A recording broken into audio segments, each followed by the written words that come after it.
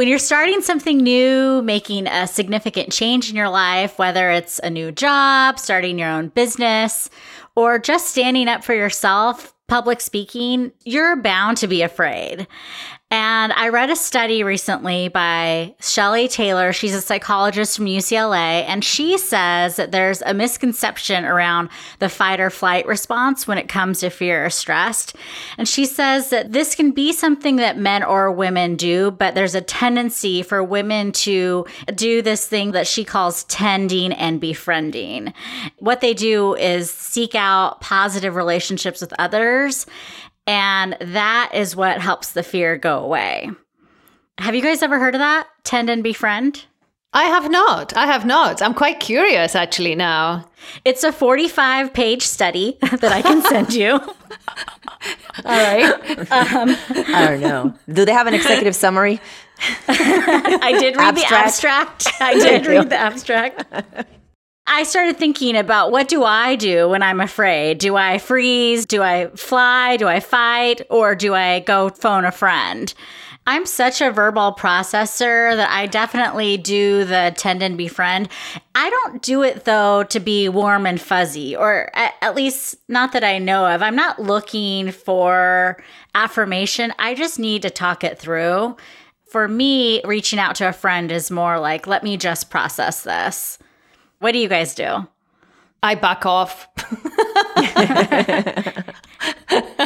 You fly away. I do. I honestly, instinctively, that's, I think, how I do it now. I have learned over the years to hold it, think through it, and go for it.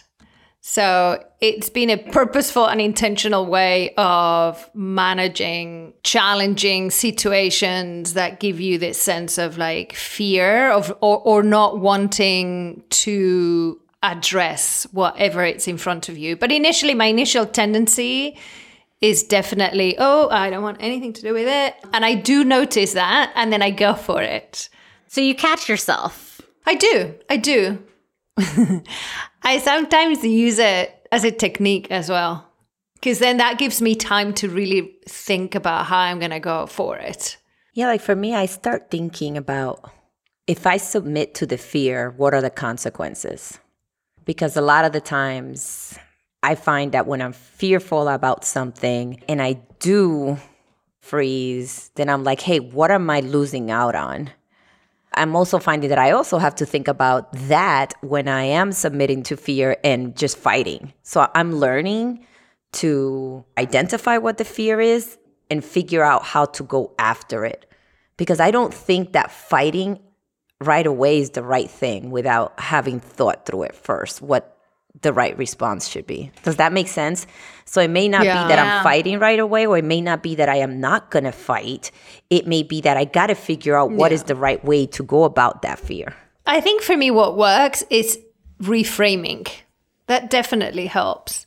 I tell you, roller coasters, heights, no, thank you very much. I am not going to address those. I am not getting So it's then again, it is what the issue, what's bringing you that fear. And especially within a context of a workplace or a new project, or confronting somebody who's bullying you or who's making your life miserable, you need to know your fear. And then try to work it out, because then you are preparing a little bit. But you are bringing those distinctions around what is my fear, what does it stem from, and what can I do about it? I guess my automatic response is to fight, which is not always the right one. And I think that's why I had to think of a strategy to get a better outcome. But I think about roller coasters and all those things you mentioned. I won't do those because I know that I'm fearful of them. But to overcome them, I went and I jumped off a plane 3 times to do that. So it's like, screw this fear. I'm going to overcome you. So I'm just going to go do the craziest thing there is, right? And I still won't go on a roller coaster, but I'm okay now jumping off planes. I've jumped off a plane. I'm good. Yeah, exactly. The thrill has been achieved. No, thanks. If there's one friend that I would love to reach out to the next time I'm afraid, it's our guest today. My name is Perla, and I consider myself a mom, a sister, and a daughter. Then on top of that, I'm a serial entrepreneur and philanthropist at heart. I met her in October, and I've been following all of her social media accounts, and I am in awe of everything that she does, all that she's accomplished. She became a millionaire by the age of 24, and she just gives back, gives back, gives back. So today she's going to talk about how she grabs fear by the horns. And one of the things that I love about her is that she says, if your vision is big enough, you look fear right in the eyes and you address it head on. When I see fear, to me, it's like reverse psychology. Like fear, okay, let me go grab it by the horns, look at it in the eyes, and I'm pushing forward because it's like a bull, right? And you're looking at it and you're just gonna push forward. And so for me, it's like playing a game, like wherever it's difficult, that's where you need to go in, you need to dig in because that's the goal. What is the goal? The success of your vision. What was in your mind that was going to be super, super successful? Money, it can be a reward. The goal is anything you destine for it to be. Merari, we need to pause a little bit and celebrate you because you just got your doctorate. Dr. Merari Simeon, congratulations. Woo, thank you. Go, Merari! I still can't believe it, that's for sure. I want to acknowledge you for all the hard work you've done. But I'm curious, this has been a huge vision for you. And I want to know if there are times where you felt fear, but your vision was stronger. I would say the biggest time where I faced fear and it paralyzed me was when I was writing the dissertation. I finished all of my classes in the summer. And I should have already been writing the dissertation. And several times I said, yeah, I'm just not going to do this. And I had to really sit down and understand what is wrong with me. Why would I get this far and not finished? And I realized it was fear of failure, fear of not being smart enough, fear of this board saying, what the hell are you writing about? I was absolutely fear. I felt with the classes, I had control. I knew what I was submitting. I knew that I could pass. I knew what I was writing about. But knowing that I was going to be judged by people that didn't know me, they were going to be reading my paper and I was going to be talking to them about it, I froze. For 3 months, I didn't do any writing. And it wasn't until a friend that was in the program that graduated that summer called to see how I was doing. And she was like, what are you doing? What are you afraid of? And it dawned on me, wow, I'm making up every excuse in the book why not to finish this. And it was because I was afraid of being judged. This is why it's so important to have a community of friends who knew what to say and how to support me. And it was because of that community of sisterhood, like I call it, that I was able to finish. Yeah, Rosa got to live vicariously through your Oh, yes. through all your research. It was awesome. She loves this stuff. Fun. I think that's a good point. When we're in need or when we're doing a huge project, the last thing we want to do is ask for help. And I think sometimes we forget that it's a joyful experience to give. No, it's true. It was so fun. And we're so proud of you, Merari. We are truly proud. So our congratulations, and we share that joy with you. There's something very important that you said, and I go back to identifying what is causing that fear so then you can overcome it. And there are various multiple ways to be able to do that. As it happened, one of the most powerful ones that you reached out to was a friend who could bring you to the forefront and the reality and give you that push probably that you needed to realize what is the worst that could happen when you're judged, in this case, that you will fail. Well, guess what? If you don't submit the paper, you're going to fail anyway because you're not going to complete. So it's pretty powerful to be able to do that, and then pretty powerful that someone can actually help you realize what it is that you need to overcome.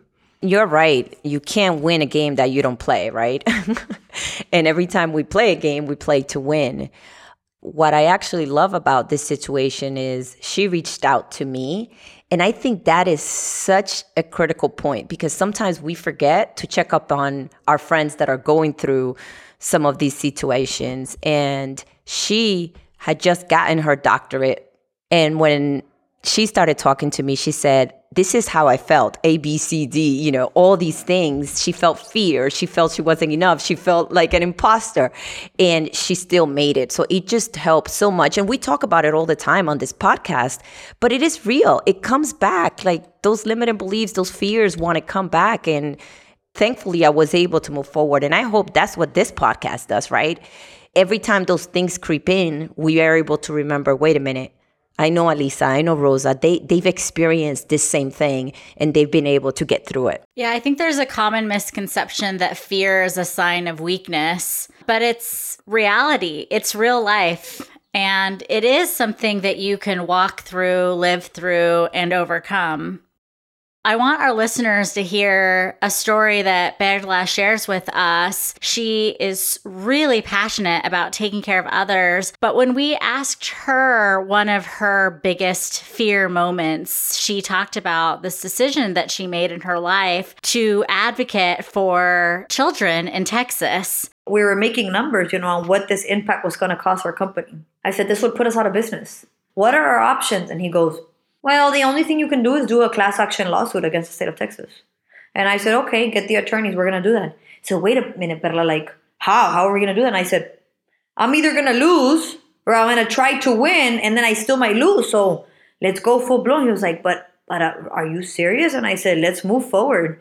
So we called the attorneys and they were like, wow, Perla, that really takes some balls. Are you sure you want to do that? And I said, yeah, that's what I want to do because I want to fight for the rights of children. It's not fair what the state is doing, and they need to understand that they're going to prohibit the access to care. Children are not going to have therapy. It's going to reflect eventually when they're in 2nd, 3rd, 4th, 5th grade. Then these kids are going to get bullied, and then they're going to go to school. They're going to fall into depression, and then when they're in depression, they're looking for an escape. They find the wrong team of people, the bad girls, the bad boys, and then they really do bad things. And then that's where we start losing our teenagers, to drugs, alcohol abuse, you name it.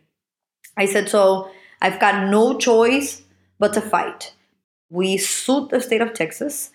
Our attorney said, you're going to be the first one that is going to get blackballed. You're going to get audited. They're going to blast you. I said, no problem. I have nothing to hide. That 2.5 years, my company got audited 14 times. My employees and I still remember the Medicaid fraud unit of the FBI come in and question us, harass us, and torment us. It was terrible. And I lost a child. I was 5 months pregnant. The stress was too much, and I had a field demise. If I would have given up, there wouldn't be therapy for kids right now. And right now in South Texas, we remain the largest therapy providers in the area. We continue to service kids, and we're still in the game. Something like suing the largest state in the United States is not common. And Perla talks about how everyone is afraid to do it, and she did. But the goal was so much bigger than her that when fear creeped in, she was able to just address it. When you are in the midst of facing your fears, how do you stay focused? For me, the reframing of your fear is a little bit about using your brain in a different way to look at the issue through a different glass. There really is something about how we process it and what it does to our chemical balance and imbalance, right? That then all these emotions will creep up and will make you do what you said in terms of fight, fly, or freeze. And I think that reframing helps calm yourself down. And that is true, not just in the moment, because I think what I am referring to, there's a lot of it in the moment. But I think even if you've made the decision to go forward like Perla did with such enterprise of suing the state of Texas, I bet the way that she addressed it for herself was just compartmentalizing the whole process so she could get to the end. it's important to have that beacon of light of what it is that you're trying to achieve and then break it down. So instead of this mountain that you need to climb, right, that you then think of like the different stages in which you're going to rest in order to go to the next one and the next one. So you will finally reach the top. I love that because it will allow you to shine that light on some of the darkest things that need change. And you may be that person to do it, just like Perla did. Every small win has to be celebrated and has to help you to really boost yourself up to go to the next stage of the mountain. You need that boost of confidence to be able to do that. We talk a lot about taking risk and failure and all of that and how we learn from failure, etc. But it's true. It is true that failure sucks, right? Failure is like you put so much energy to do something and all of a sudden you fall over. Yes. And just getting up and try again and try again. It's exhausting. Wow, it's exhausting. We just need to recognize that it's exhausting. So every small step that you win, you go celebrate. Take it in. You did it. And if you did this one, then you can do the next one. I love that.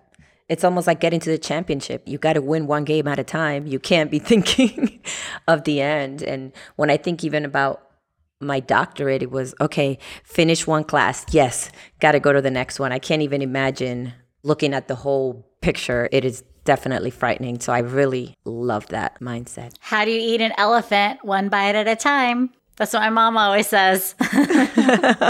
Unless you're a vegetarian. Yes. So now This show does not advocate eating elephants. That's right. We got to find one for the vegetarians. Yes, that's right. Perla tells us her secret to getting through fear by grabbing it by the horn. She says, surprise, surprise, it's all about breaking the rules. The proper behavior of a perfect lady. You have to keep your thoughts to yourself. You have to always respect. And if a man says you can, well, then you can't. You know, I've been breaking that rule since I was born. Break the female etiquette, be a woman, use your charm, but think like a man. I say and I do what I gotta do when I gotta do it. And if I believe in it, and if I can prove it, I'm there, man. That's the way I work. I will abide by the rules and I will play it up until right before something is gonna be legally broken. You have to just be yourself and you can't hold back. Even to this day, you know, we women suffer inequality pay differences. Diversity and inclusion is a huge topic. Women are still not getting to the VP, president positions, chairs, boards, etc. in businesses, companies, corporations across the United States because of that morally social etiquette. Not everybody's ready. I mean, I always say you can't be your whole self in every place. At all times. No, you got to be strategic about it. You got to know your audience, especially if there is something at stake. A lot of people know me. Merari's always happy, laughing, and always positive. But the minute I'm talking to you about something serious and start hitting you with facts, you're like, oh, that's not Merari. She can't handle this, or she may not be thinking about this correctly. Like, it's automatically negative because people are always thinking she's positive. No, but when I'm passionate about something, about the truth and about facts, I'm going to bring it to you. People can't handle that. People love the Latina, happy, always smiling. They never met a Latina that wasn't happy. And when you start coming with the facts, now, ooh, she's aggressive.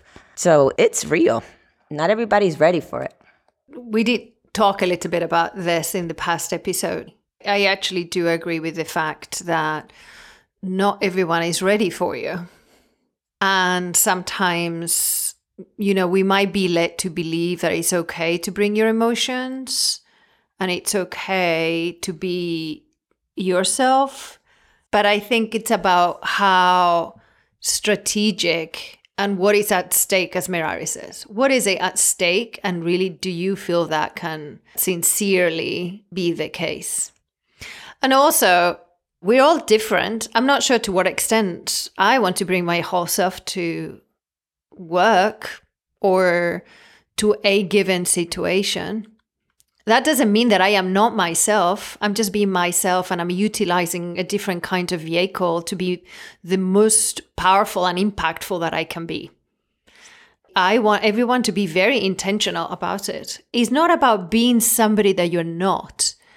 It's about being smart in the way that you want to show up, so you're the most impactful in whatever you are trying to do or achieve. And that'll be you. In whatever way or form, that'll be you. You have to be flexible with your audience. Exactly. And the context, your audience, who you're talking to, and what the ultimate goal is here. And Perla says it's a man's world. And as much as we are fighting against that or trying to overcome whatever we're trying to do, it still is the truth. And sometimes it's hard to face the truth, but she's like, look, I'm not happy about it, but I'm going to use it to my advantage. You know how men are like emotionless? Women need to be less emotional. So you use your charm, you use your beauty, put on the red lipstick, beautify yourself, but then drop the emotions. Because whenever you use the emotions and you're trying to cut a deal, like in a business deal, the men are going to be like, yeah, mucho show. Like, I can't take it. Too much emotion. And that's why they tell us to go away, because they don't want that drama.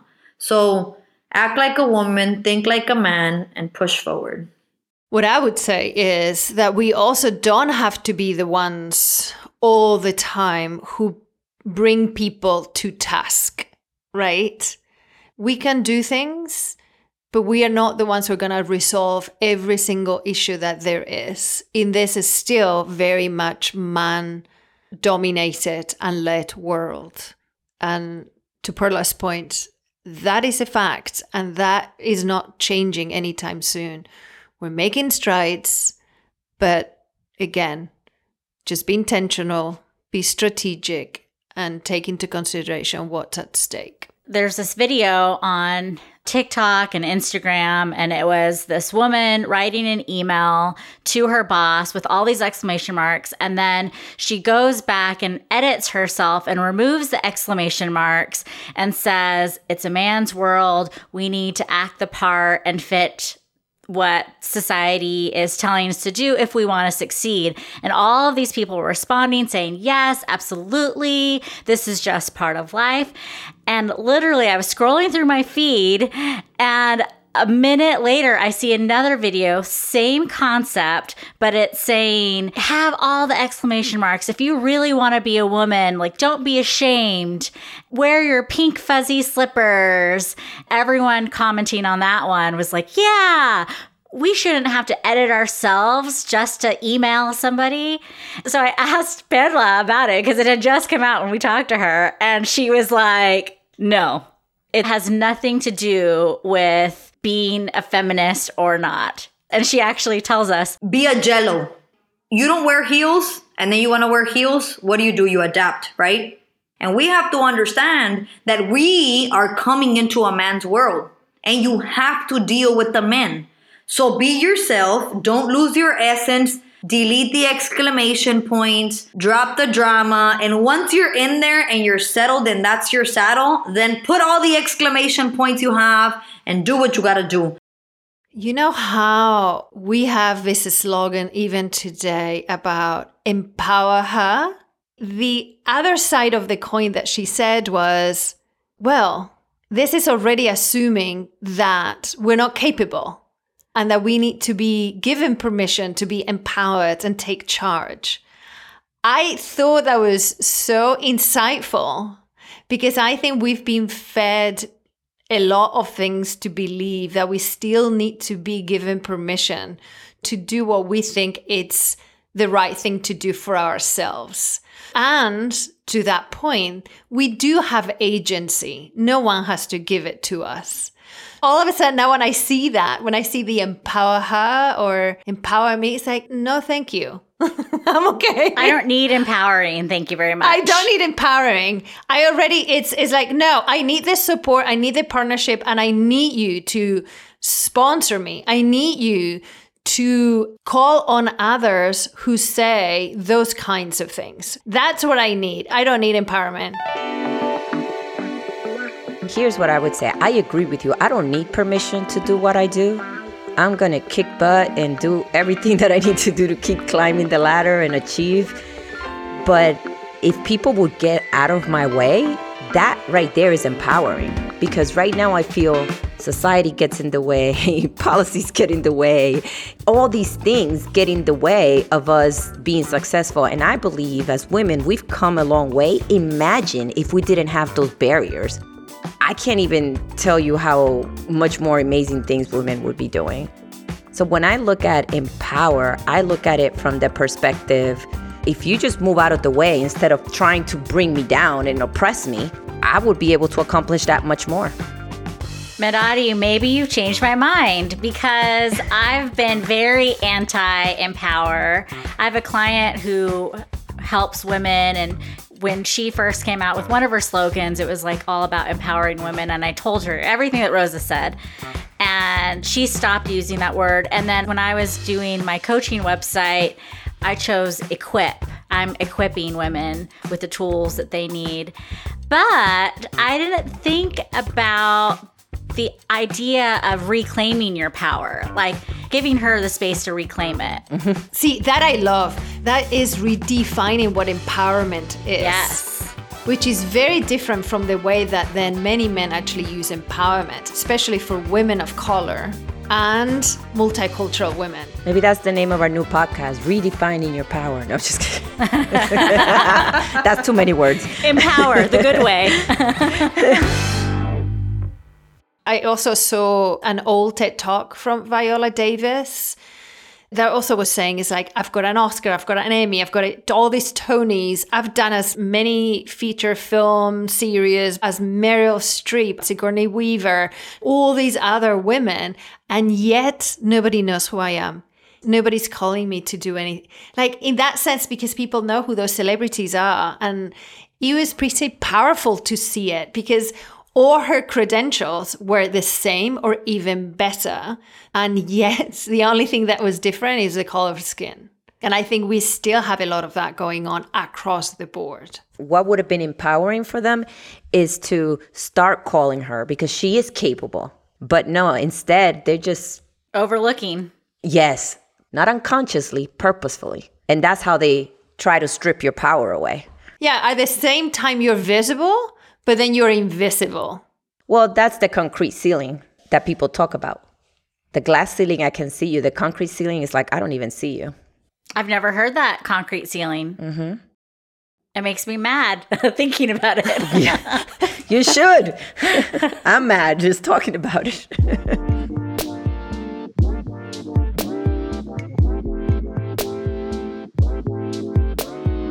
Every fear I have, I embrace it, come to the table, let's chop it up. I'm gonna work a plan for that fear, and then you move forward. We were just brought up to be like afraid. You have to be afraid of passing away, and then you're not even gonna be fearful because you can think. That's a real fear. But luego ya pa' que ya no te vas a acordar. No, be fearful, but use that reverse psychology.